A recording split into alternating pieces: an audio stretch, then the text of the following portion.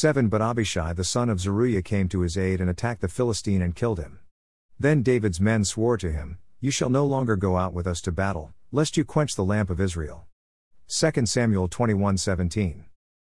David was aging and his strength was failing.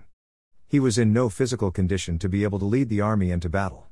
His near-death experience was the final sign that his leading the army into battle was over. In order to preserve his life and continue to lead the nation, he was no longer given this responsibility. His life was of great value to the nation, and endangering it in battle was not going to happen. David had to realize and accept his limitations, as well as listen to the advice of people near to him that understood what was happening to his physical well-being.